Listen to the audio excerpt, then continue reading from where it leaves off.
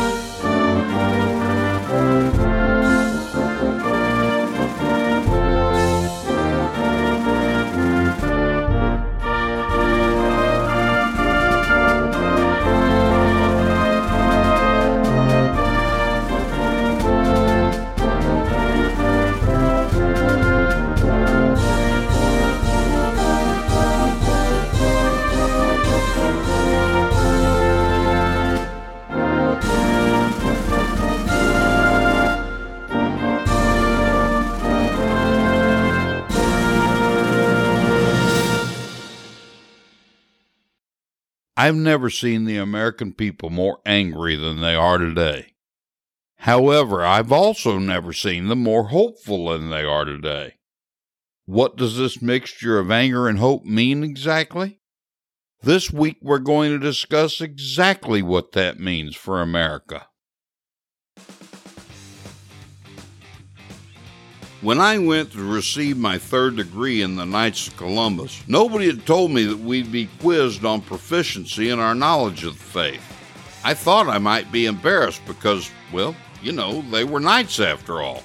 I was embarrassed, all right, embarrassed for the other 50-plus men there. With the exception of two other men, they couldn't answer the most simple catechism questions. Things like, how many sacraments are there, and what are the mysteries of the rosary? During the social activities after the degree work, I listened to what the men were saying about what they'd just been through. To my amazement, they actually thought that they'd been asked very advanced catechism questions. That Knights of Columbus third degree was not an isolated situation.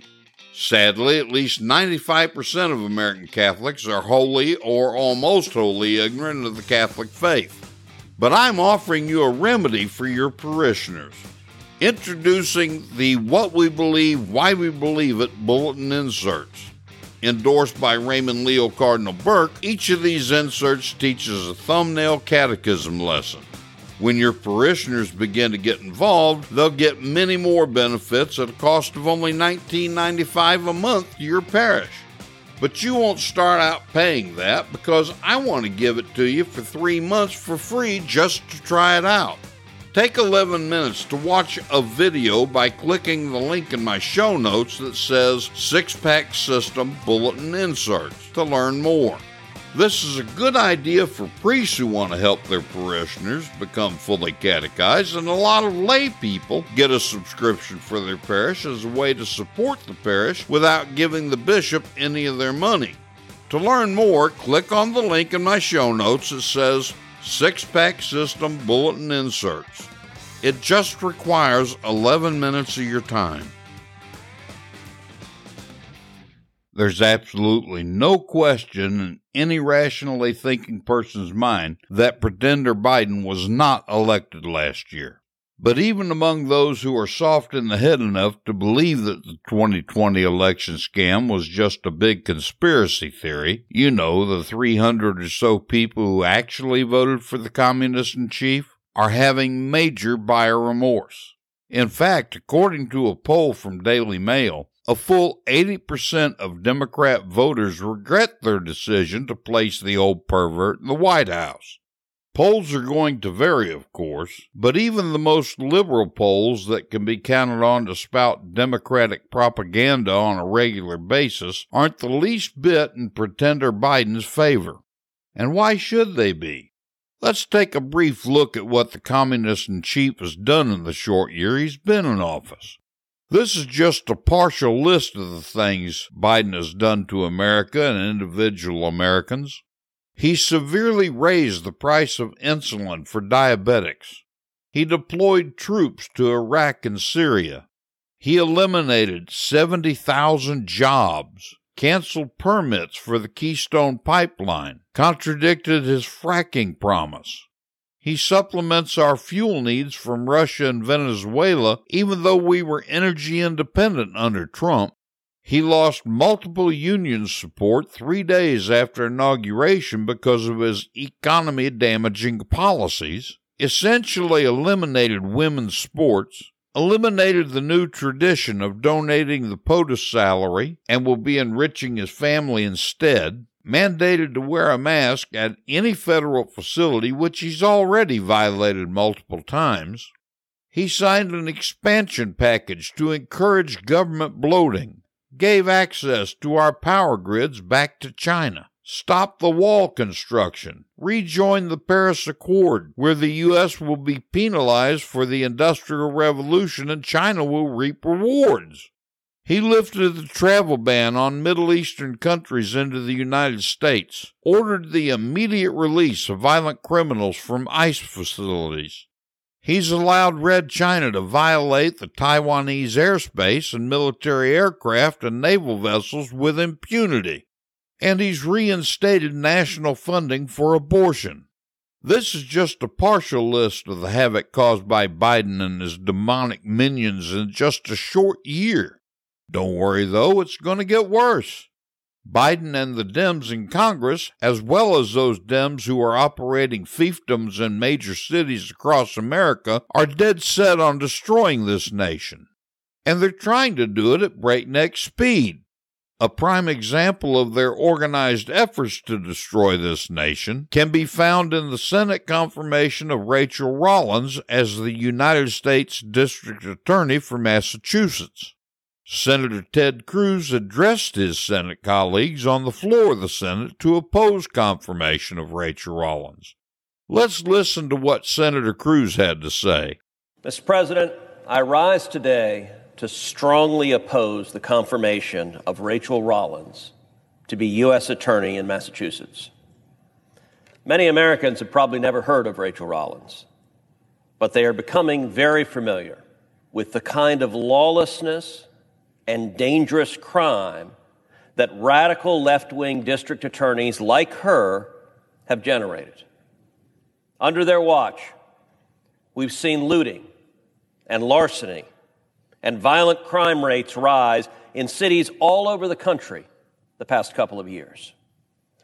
Ms. Rollins is part of a web of left-wing district attorneys across the country who see it as their job not to prosecute crime, rather to protect criminals. There's Ms. Rollins in Boston, Chesa Boudin in San Francisco, Kim Gardner in St. Louis, Kim Fox in Chicago, Larry Krasner in Philadelphia, and John Chisholm in Milwaukee, among others. What's happened with these prosecutors who refuse to prosecute crime? Well, all too predictably, crime rates have skyrocketed. Last year, the murder rate went up nearly 30% overall, and it went up 40% in cities with populations between 100,000 and 250,000.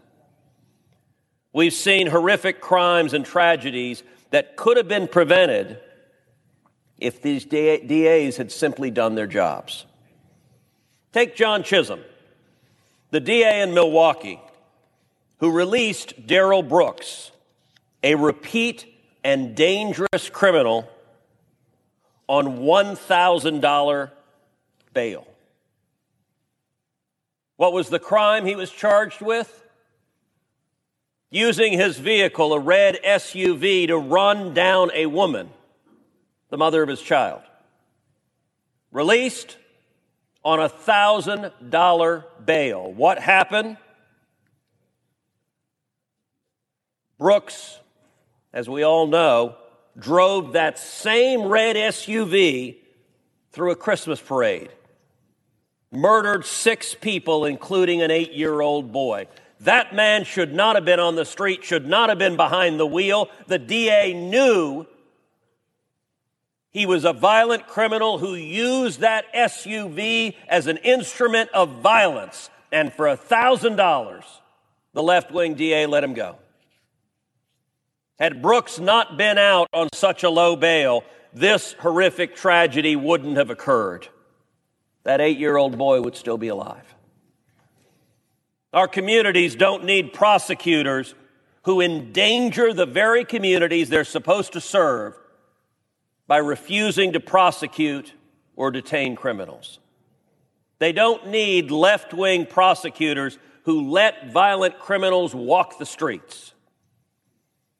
The damage that these so-called prosecutors can do has, thankfully, been somewhat limited by the fact that when they choose not to prosecute criminals, the federal government has the ability in many instances to step in and charge criminals federally. But Joe Biden and Senate Democrats are working to change that by elevating one of these radical leftist soft-on-crime district attorneys, Rachel Rollins, to be the U.S. attorney in Massachusetts, the chief federal prosecutor in the entire state of Massachusetts. Let's talk a little bit more about what exactly Rachel Rollins believes prosecutors should do and what her record is. Rachel Rollins has been vocal and aggressive against prosecuting crime. She has been very clear that she came into the job of district attorney as a crusader. She has said, and these are her words, if you want to change the criminal legal system, become a prosecutor, because they have the power to determine charges, what crimes to decline to prosecute or divert, and how to fashion bail hearings. She's been quite open in what her intentions are. Ms. Rollins tells us that that's what matters about a prosecutor. It's not taking bad guys off the street. It's not seeking justice for the victims of crime. No, it is the power to say, I won't prosecute these crimes. And with Ms. Rollins, it's not hypothetical, because she is a district attorney. And as the Boston DA, she went so far as to write down, in quote, the Rachel Rollins policy memo, a list of 15 crimes whose prosecution, quote, should always be declined or, quote, dismissed without conditions. Charges on this list of 15 crimes should be declined or dismissed pre-arraignment without conditions. The presumption is the charges that fall into this category should always be declined. So you've got a DA saying, these are the crimes we don't prosecute, always be declined, dismissed without conditions. So you may say, okay, maybe this is like some sort of criminal justice reform. Maybe this is low-level, non-violent marijuana possessions. Teenager got caught with a joint. We're not going to prosecute those. Look, reasonable people can actually disagree on that. We can have an intelligent conversation back and forth about that. But the beauty of it is we don't have to speculate because she put it in writing. These are the 15 crimes as are her policies. These are the 15 crimes where charges should be dismissed pre-arraignment without condition. Number one, trespass. So I want you to think about it. If you don't want to see people trespassing on your property, well, under Rachel Rollins, the Democrats' U.S. attorney, we don't prosecute trespass. What else? Shoplifting. Does anyone watch the videos of the people breaking into stores and stealing and stealing and stealing and looting? You know what? Joe Biden and Senate Democrats, they're bringing that to a neighborhood near you. Shoplifting, we don't prosecute. That's what she says. Shoplifting, ollie ollie oxen-free. You see a TV you like, pick that damn thing up and run out of the store. Because your friend, the fake prosecutor, is not going to charge you. Larceny. Really? Larceny? Larceny, we don't prosecute. Disorderly conduct. You're a single mom coming home at night. A drunk vagrant is yelling, screaming, cursing at your kids. You know what? Not a crime here. We don't prosecute that. What else? Receiving stolen property. Okay, this is at least intellectually consistent. You're going to legalize shoplifting, rob the hell out of the stores. At least the fence can be on the back end. So you can steal that TV, go straight to the fence. By the way, I guess you could do it in the parking lot. Set up a van right there. We fence stolen property. You run in and grab it. I'll fence it right here. DA, all good by us. Driving with a suspended license. Well, sometimes that might be okay. What was it suspended for? Was it suspended for DWI? Was it suspended because you're a drunk who's killed people? Was it suspended because you're this homicidal maniac in Milwaukee who murdered 6 people? You know what? This DA says, hey, driving with a suspended license, no problem at all, no longer a crime. Breaking and entering into a vacant property without property damage. So any property that's vacant, you can break in and you're fine.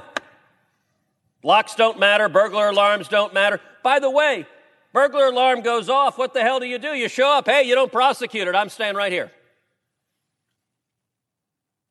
You may say, well, at least there's something reasonable. It's without property damage, right? Well, no, except the problem is number 8 on the list. Breaking and entering into a vacant property with property damage. So it doesn't matter. Break into the place, loot it, trash it, destroy it. All is good in Joe Biden's criminal-friendly America. Number 9. Wanton or malicious destruction of property. By the way, don't believe the Democratic talking points. This stuff isn't violent, really. Wanton or malicious destruction of property? Not a crime in Joe Biden's America. Threats. Threats of violence. I want you to imagine right now you've got an angry vagrant making threats of violence against your children. You call the DA saying, my family's being threatened, protect our safety. And what does she say? Not a crime. Oh, well. Stinks to be you. Threats are just A-okay.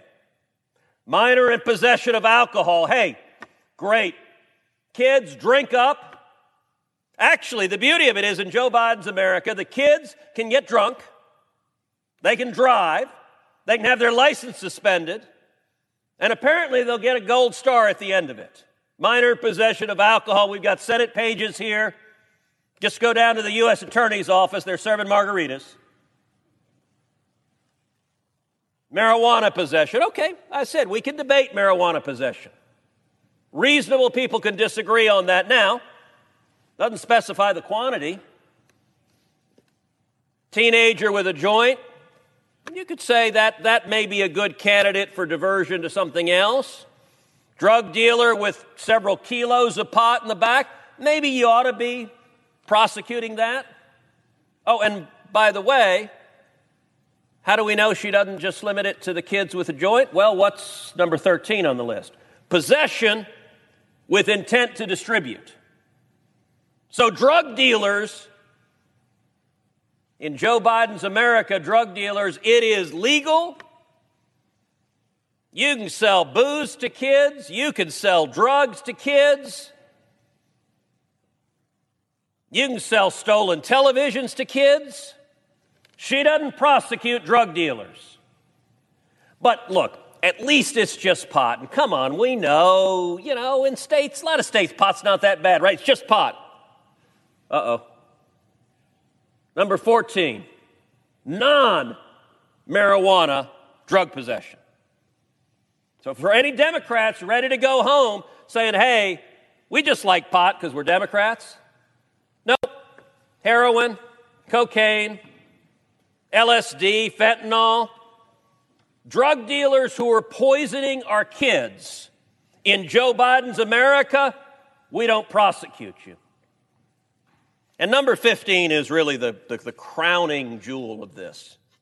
Resisting arrest. So I want you to envision what this says. You can break and enter into vacant property and do damage. You can have a homeless person trespass on your front lawn, set up a tent, threaten your children, sell them drugs. And if a police officer shows up and tries to arrest them, they can violently resist arrest. And what does the DA say? All good by me. Not a crime. Madam President, this isn't a word. Nuts. This is crazy. And you know what? This is what the Democrats support. I'll tell you why. The Democrats are counting on the news media refusing to cover this. The Democrats are counting on ABC, NBC, and CBS. This is not news. The Democrats are counting on CNN. Will not cover this. Every single Democrat in this body has voted for Rachel Rollins. They had to bring Vice President Harris out to break the tie. And Democrats, when they go home, they like to say, we're not for abolishing the police. No. You know what? When you vote to confirm a lawless so-called prosecutor who says, I won't prosecute crime, you've abolished the police. Cops can arrest them, but the DA will let them go. And what did she say? Dismissed pre-arraignment without conditions. This is radical and extreme, and I'm going to make a challenge to Senate Democrat colleagues. Some of you are in purple states, a few of you are in red states, some of you are in bright blue states. I challenge any of you in the bluest state of the union, go home to your constituents, get any gathering in a town hall, and put this chart in front of them. And ask your constituents, do the people of Nevada agree that we shouldn't prosecute trespassing or shoplifting or drug dealing or resisting arrest or violent threats?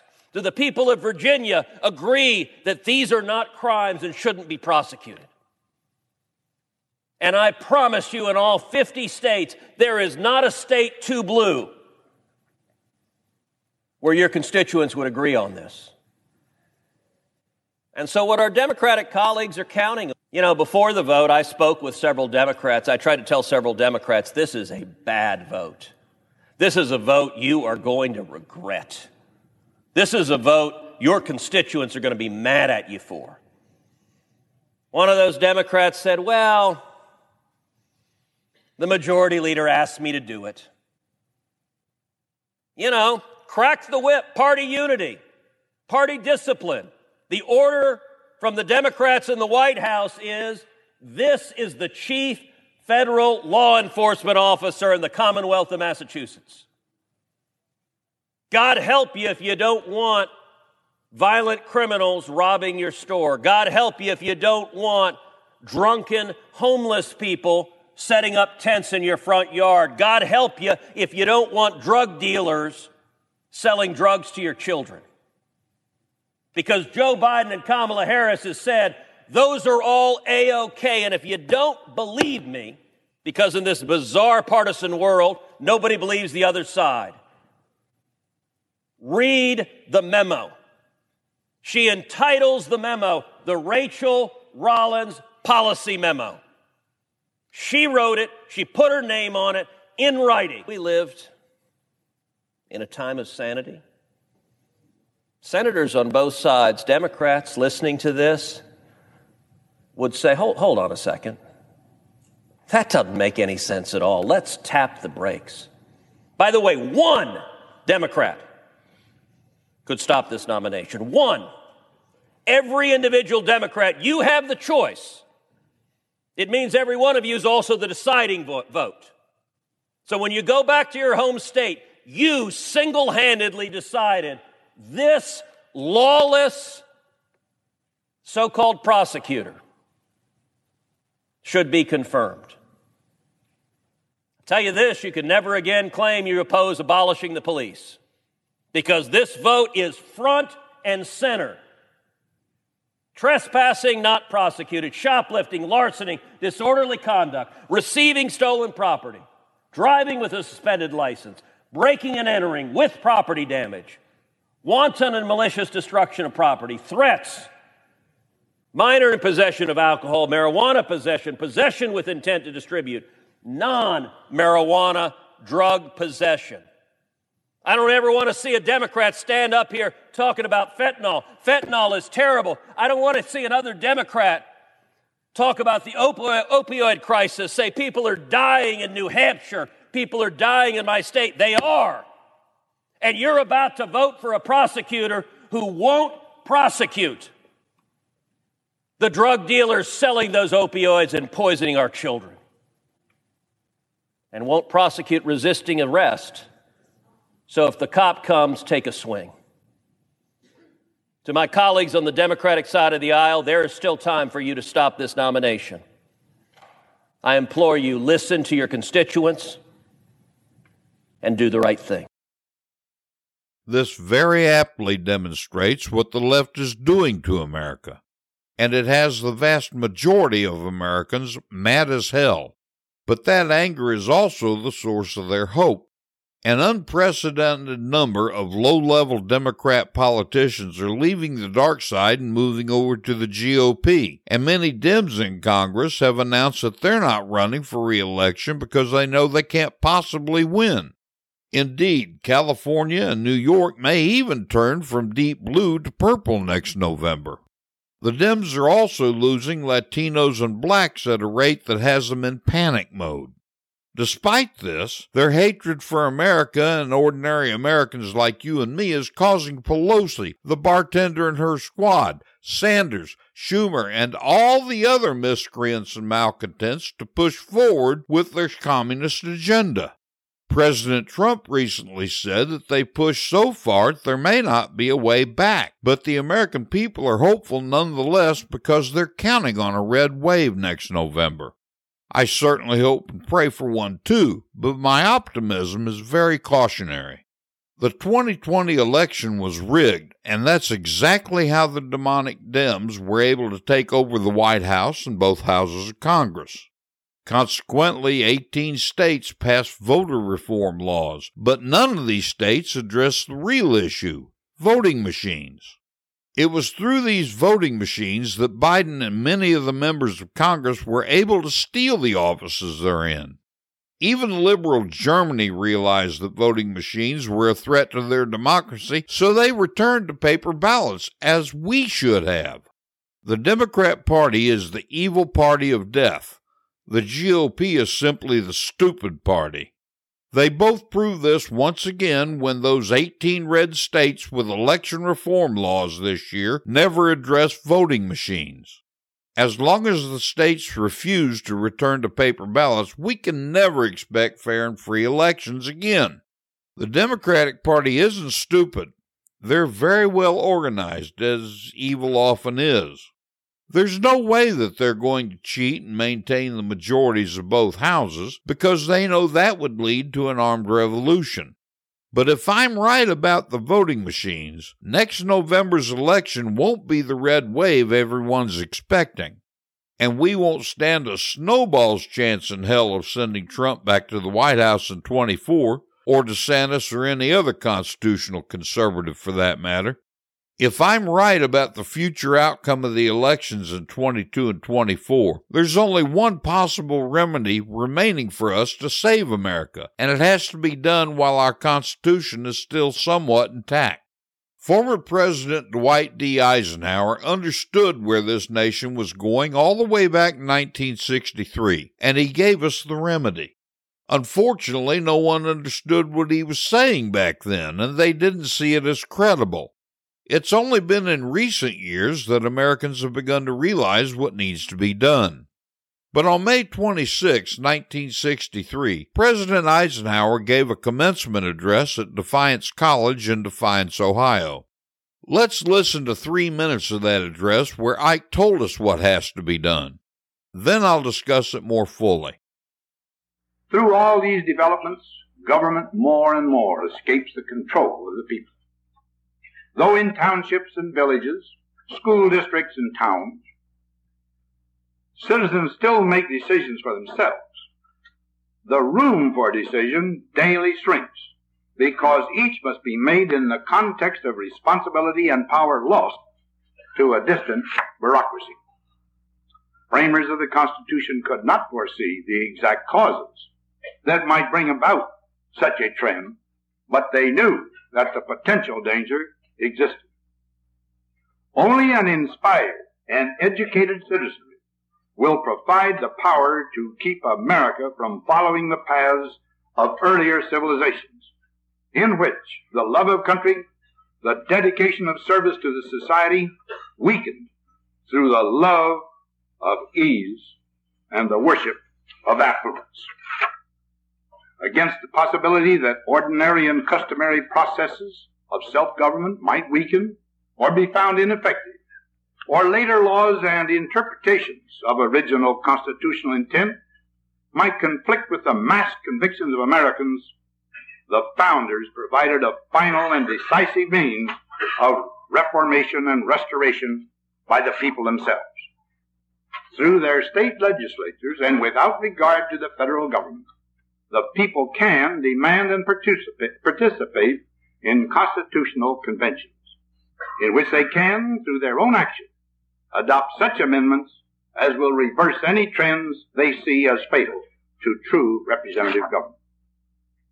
I do not here refer to any amendment presently proposed or under consideration by the several states. Moreover, constitutional amendment is not to be lightly undertaken.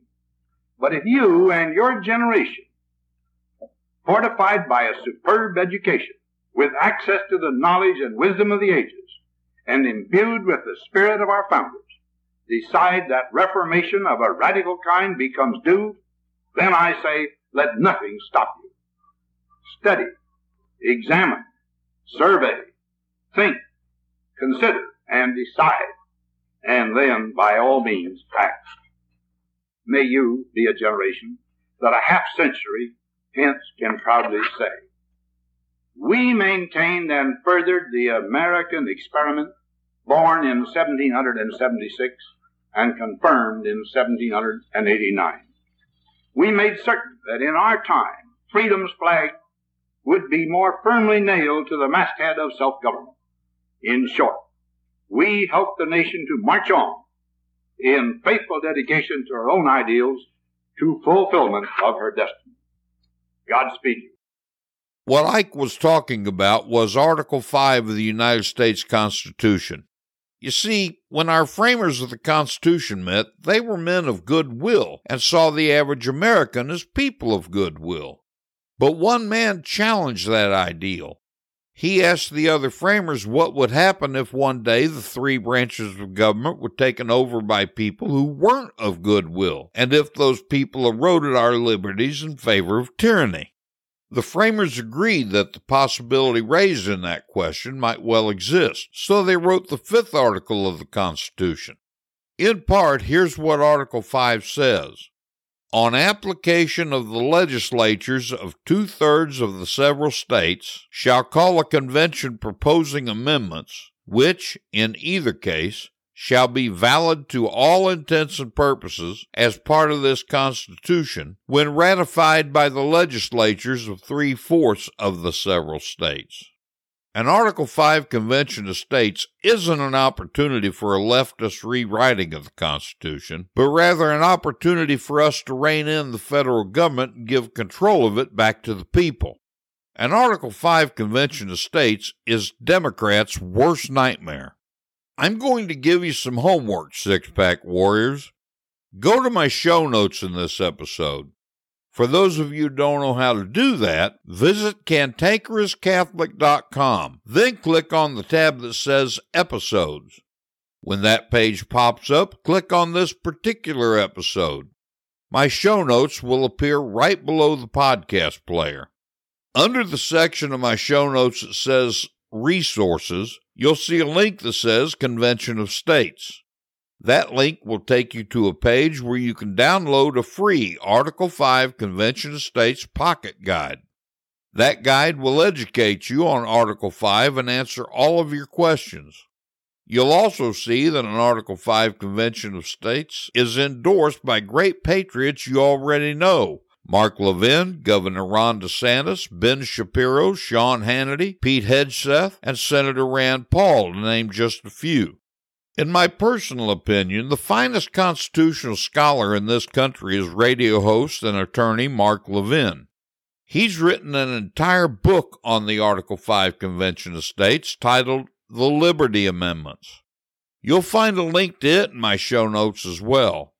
I want you to get a copy of this book. It's one of the finest books about America and the Constitution that I've ever read, and it so fully explains the Article 5 Convention of States that you'll have neither questions nor reservations about it when you finish reading the book. Your homework is to get a copy of the free Article 5 Convention of States Pocket Guide and read it, and to get a copy of Mark Levin's The Liberty Amendments.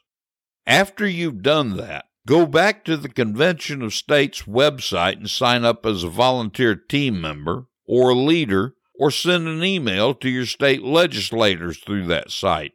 Just get involved. I've been involved since this thing started. It's our last chance to save this great democratic republic. So get in there and do your part.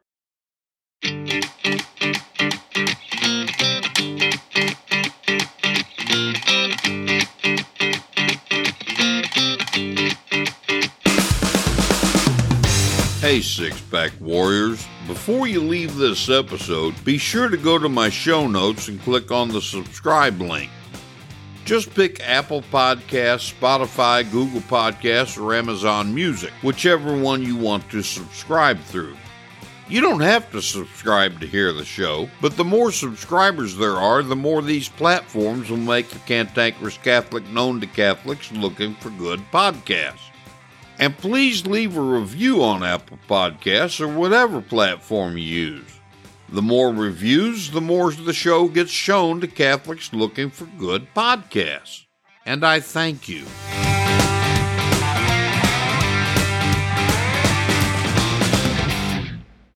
Joe Sixpack, the Every Catholic Guy, wants to make sure you're informed about all the Catholic news you need to know. Here's Joe Sixpack's top 5 Catholic news picks for this episode. Catholic news pick number 5. Hats off to Fox News. The Federal Emergency Management Agency, FEMA, remained in life-saving and life-sustaining mode on Sunday as search and rescue teams scoured the debris after devastating tornadoes hit the Midwest and South. Kentucky, where workers at a candle factory were trapped under debris, has seen the highest death toll. Governor Andy Beshear indicated that more than 80 may have died in that state. You can read the whole story by clicking the link in my show notes. Catholic News Pick number 4. Hats off to the National Catholic Register. Bishop William Medley of Owensboro, Kentucky, is asking for prayers after several fatal tornadoes ripped through several states, causing massive damage and killing at least 70 people in Kentucky alone. Let us unite in prayer as a Catholic community for all of the suffering that was caused by this disaster, he said. Oh, yeah. You can read the whole story by clicking the link in my show notes. Catholic News Pick number 3. Hats off to Fox News. The Democratic governor of Colorado, Gerald Polis, declared that the COVID-19 emergency is over. Everybody had more than enough opportunity to get vaccinated, said Polis. Hopefully it's been at your pharmacy, your grocery store, a bus near you, or at big events. At this point, if you haven't been vaccinated, it's really your own darn fault.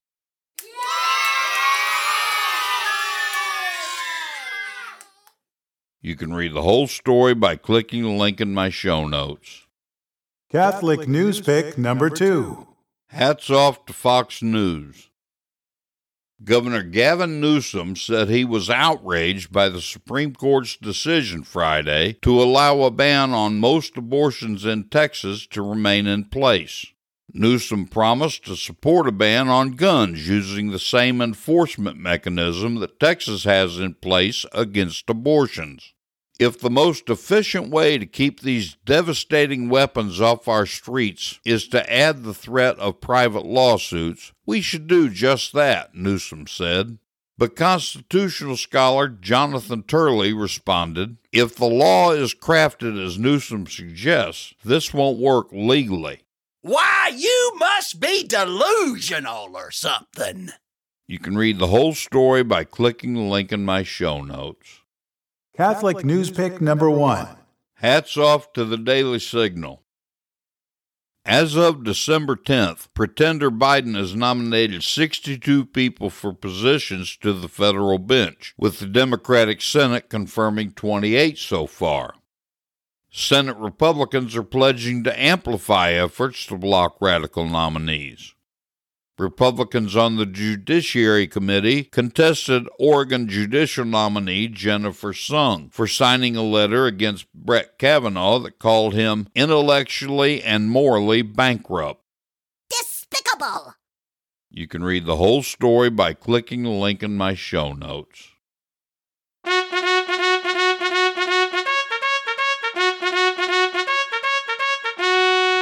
I am hard, but I am fair.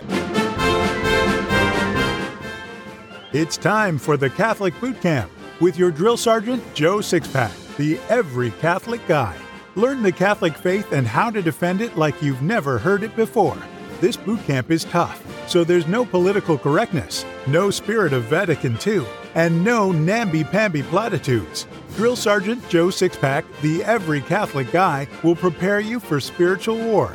Now here's Joe Sixpack.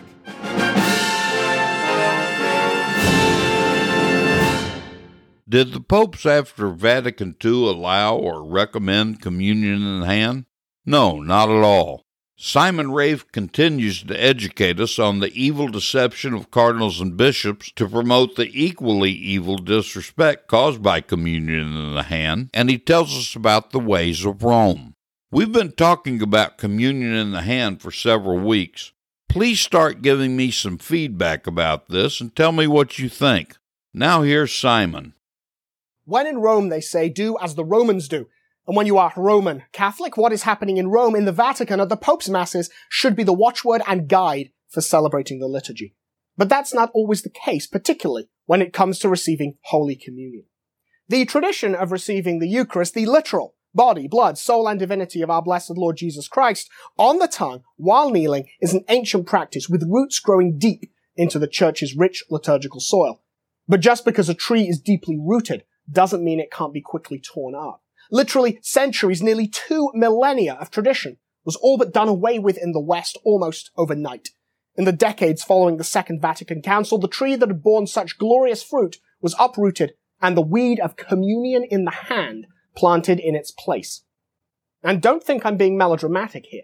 The Church's ancient practice of reception on the tongue not only brought the fruit of the Eucharist to countless generations of Catholics, but also presented it to them in the most reverential manner that could not but make them aware of the awesome reality of what they were receiving. The sadly all too common and current practice of reception in the hand does not deny Catholics that wonderful fruit, but it sets up a thicket of thorns between them and proper reverence towards the Eucharist. Don't just think it is me who is saying this. Cardinal Ranjith, in his introduction to Dominus Est, said this about communion in the hand. This practice contributes to a gradual, growing weakening of the attitude of reverence towards the sacred Eucharistic species. The earlier practice, on the other hand, better safeguards the sense of reverence. In most parishes in the West, in Europe, North America, and elsewhere influenced by the United States cultural imperialism, the normal method of receiving Holy Communion is in the hand. You would think that this practice, almost universal today, would have started in Rome. After all, how else could it have spread so far and so fast? Well, it didn't start in Rome. It started in the Low Countries of Belgium and Holland, and it started as an abuse, not an approved, let alone a recommended practice.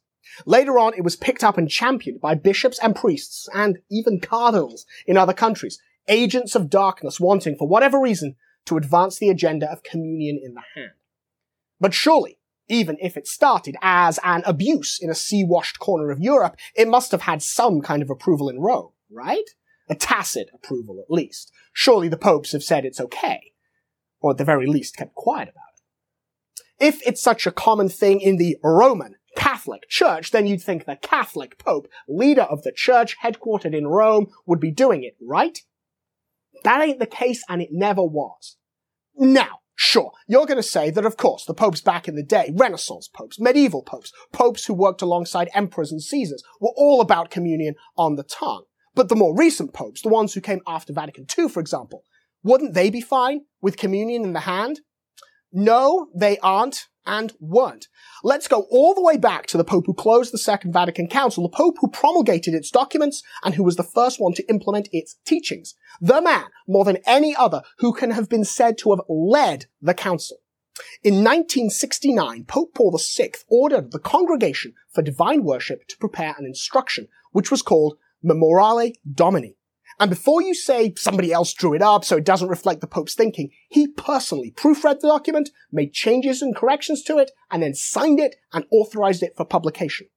In this document, Pope Paul VI says about communion on the tongue, this method of distributing Holy Communion must be retained, taking the present situation of the Church in the entire world into account, not merely because it has many centuries of tradition behind it, but especially because it expresses the faithful's reverence for the Eucharist.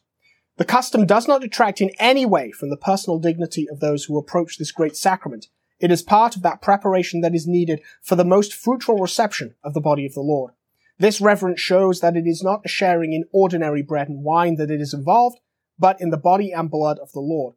Further, the practice, which must be considered traditional, ensures more effectively that Holy Communion is distributed with the proper respect, decorum, and dignity. It removes the danger of profanation of the sacred species, which, in a unique way, Christ, God and man, is present whole and entire, substantially and continually. It ensures diligent carefulness about the fragments of consecrated bread, which the Church has always recommended. What you have allowed to drop, think of it as though you had lost one of your own members. So, straight out of the gate, within a decade of the Second Vatican Council, Pope Paul VI, the man charged with implementing all the changes the Council supposedly required, had those words written and signed his name to it. Hardly surprising, of course. Communion on the tongue was the tradition of the Church, and nothing in the documents of the Council suggested the practice should change. I would give you a quote from Vatican II, but well, there's literally nothing to quote. The Council Fathers presumed the traditional manner of reception of the Eucharist would continue. And continue it did. After Paul VI came John Paul I, who sadly died after one of the shortest pontificates in history, only as many days as our blessed Lord had years.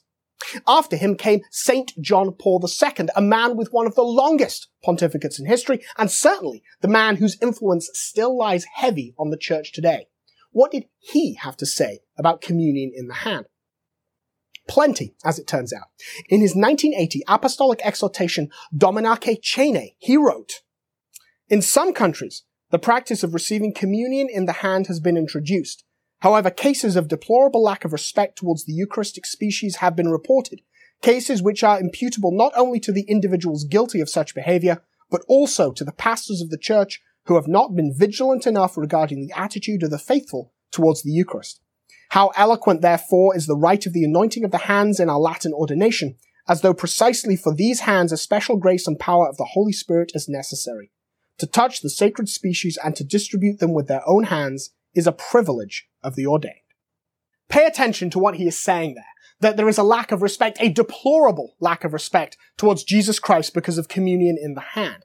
And that is what he is saying. The Eucharist is Christ. It is Christ in the flesh. Our God not only made man, but our God made food.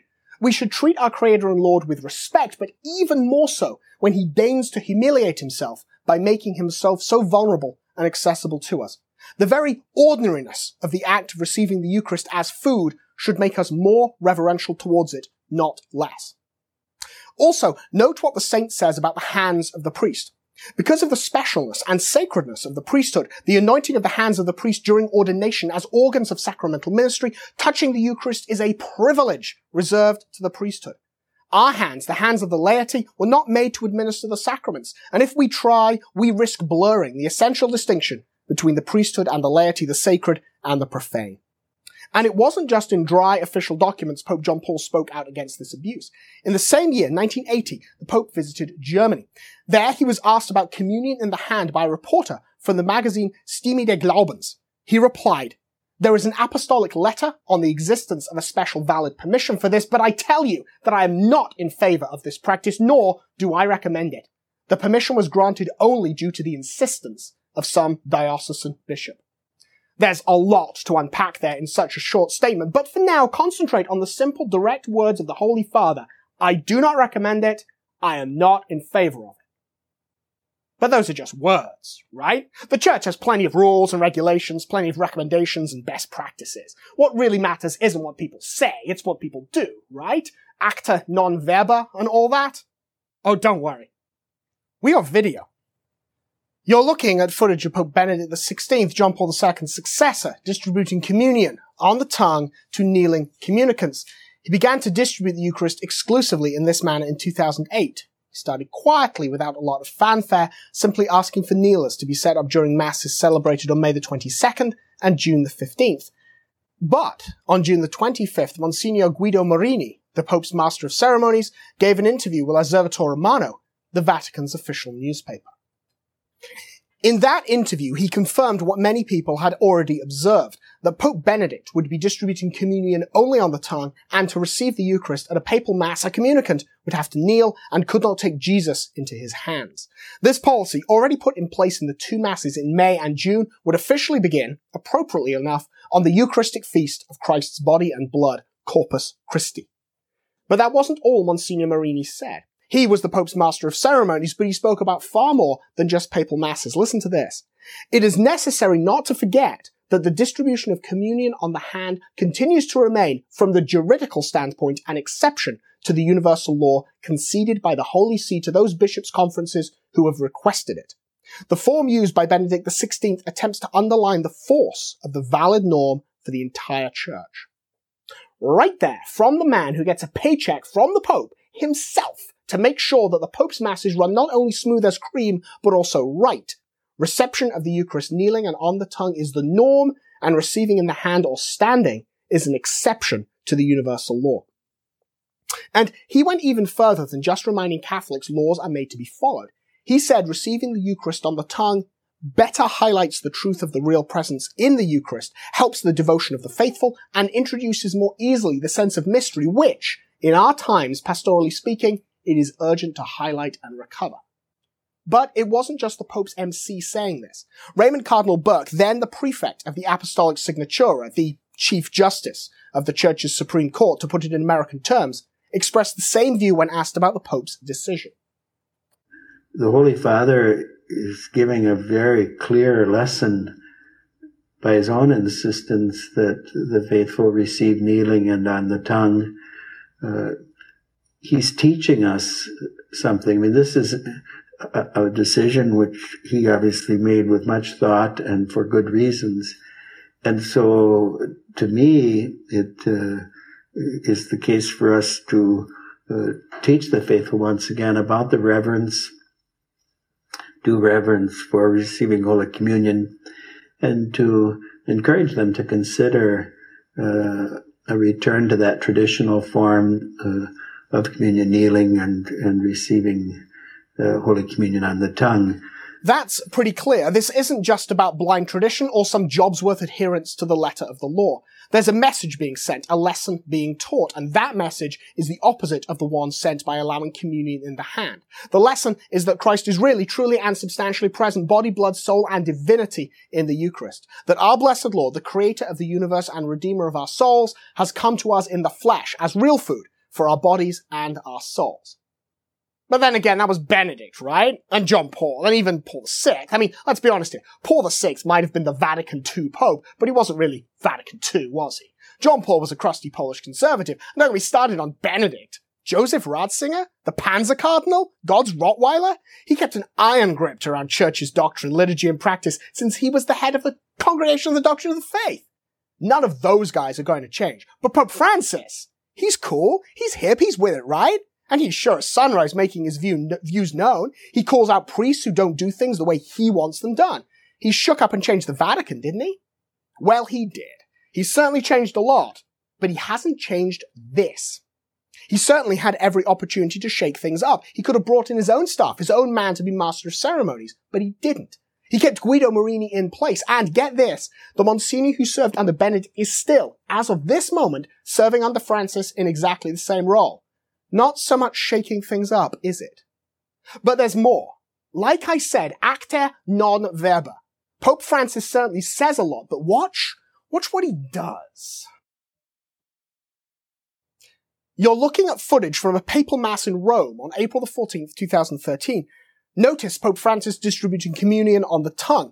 You can see the same thing here in this video shot a week later. Once again, a papal mass in Rome, April 21st. Again, Pope Francis distributes communion on the tongue to kneeling communicants. But that's not all. Take a closer look here. At both masses, priests redirected communicants who had put out their hand to receive our Lord to instead receive on their tongue in order to reverently and securely receive their God.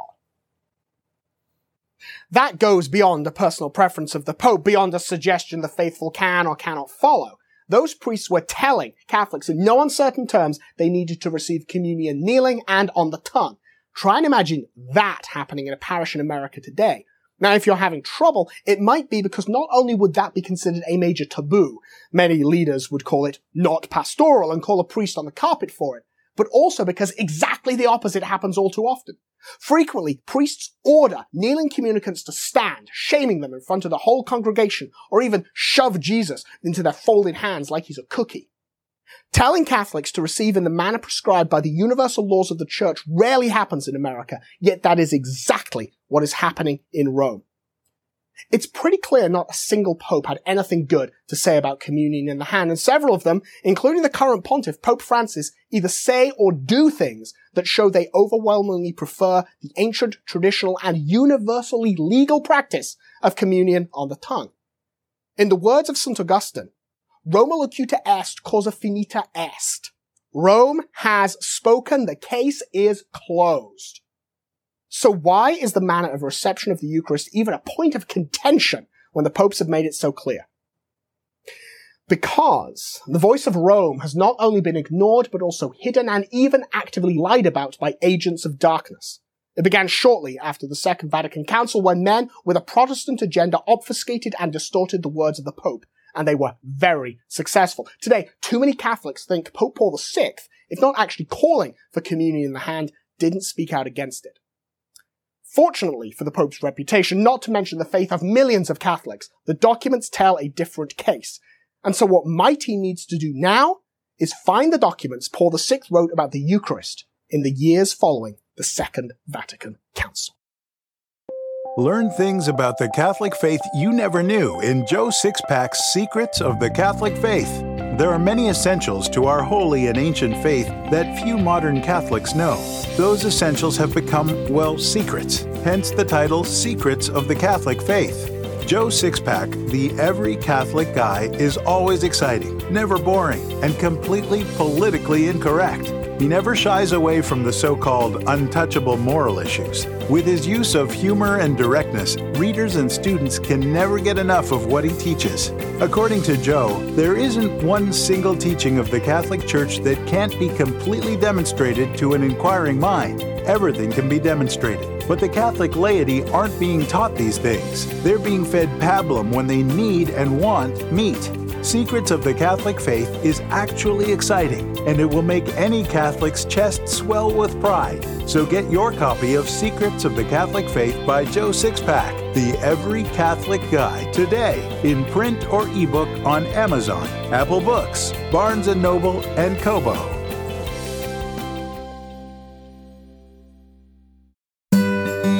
The Catholic Church is 2,000 years old.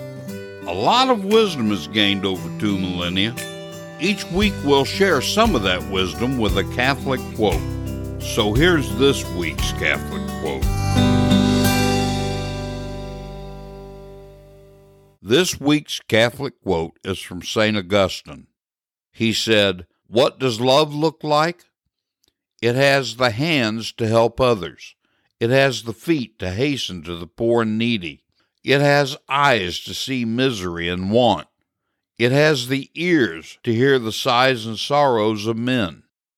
This is what love looks like." I believe a really great way to teach the faith is through stories, parables, and anecdotes. So here's today's story. During the reign of Queen Elizabeth I, there lived a rich baron named Steward. Since the Queen executed Catholic priests, there weren't too many of them left alive. But this baron kept and hid two, one at his manor in London and the other in his castle outside the city.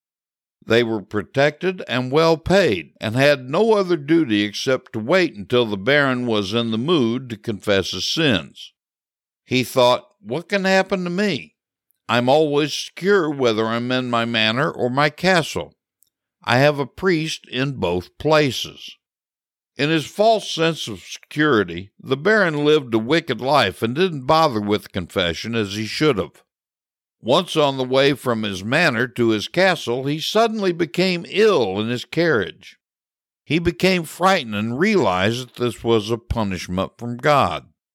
"Saddle your horse and go to the castle," he told his driver. To the other driver he said, "Take the other horse and hurry to the manor. Whichever of you return with the priest first will receive a great reward." Both drivers returned at the same time and led priest to the carriage. They opened it and saw the hardened sinner sitting there, cold and dead. It's most important that you use God's grace at the time He offers it. Don't let yourself be so foolish as to think, "I'm going to commit this sin. I can always go to confession later." You can only be fooled once, and that eternally, as Steward was. He sinned by presumption, that is, he presumed, or took it for granted, that God would send him a priest before he died. It was about people like Steward who Jesus was speaking of in Luke 12:20 when he said, "Thou fool, this night thy soul shall be required of thee."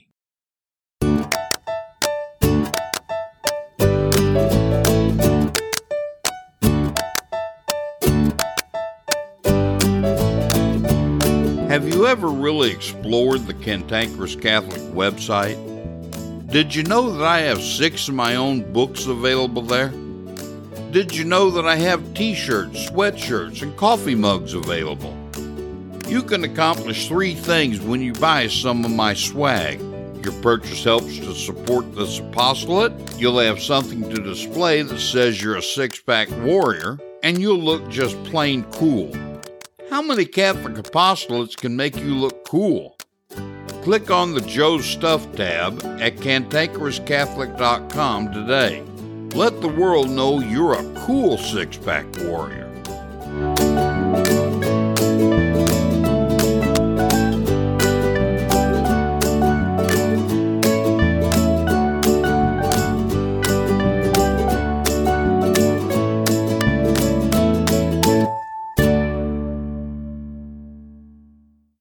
This has been The Cantankerous Catholic with Joe Sixpack, the Every Catholic Guy. Thanks for subscribing, and be sure to visit cantankerouscatholic.com to get your free copy of Joe's popular book, The Best of What We Believe, Why We Believe It.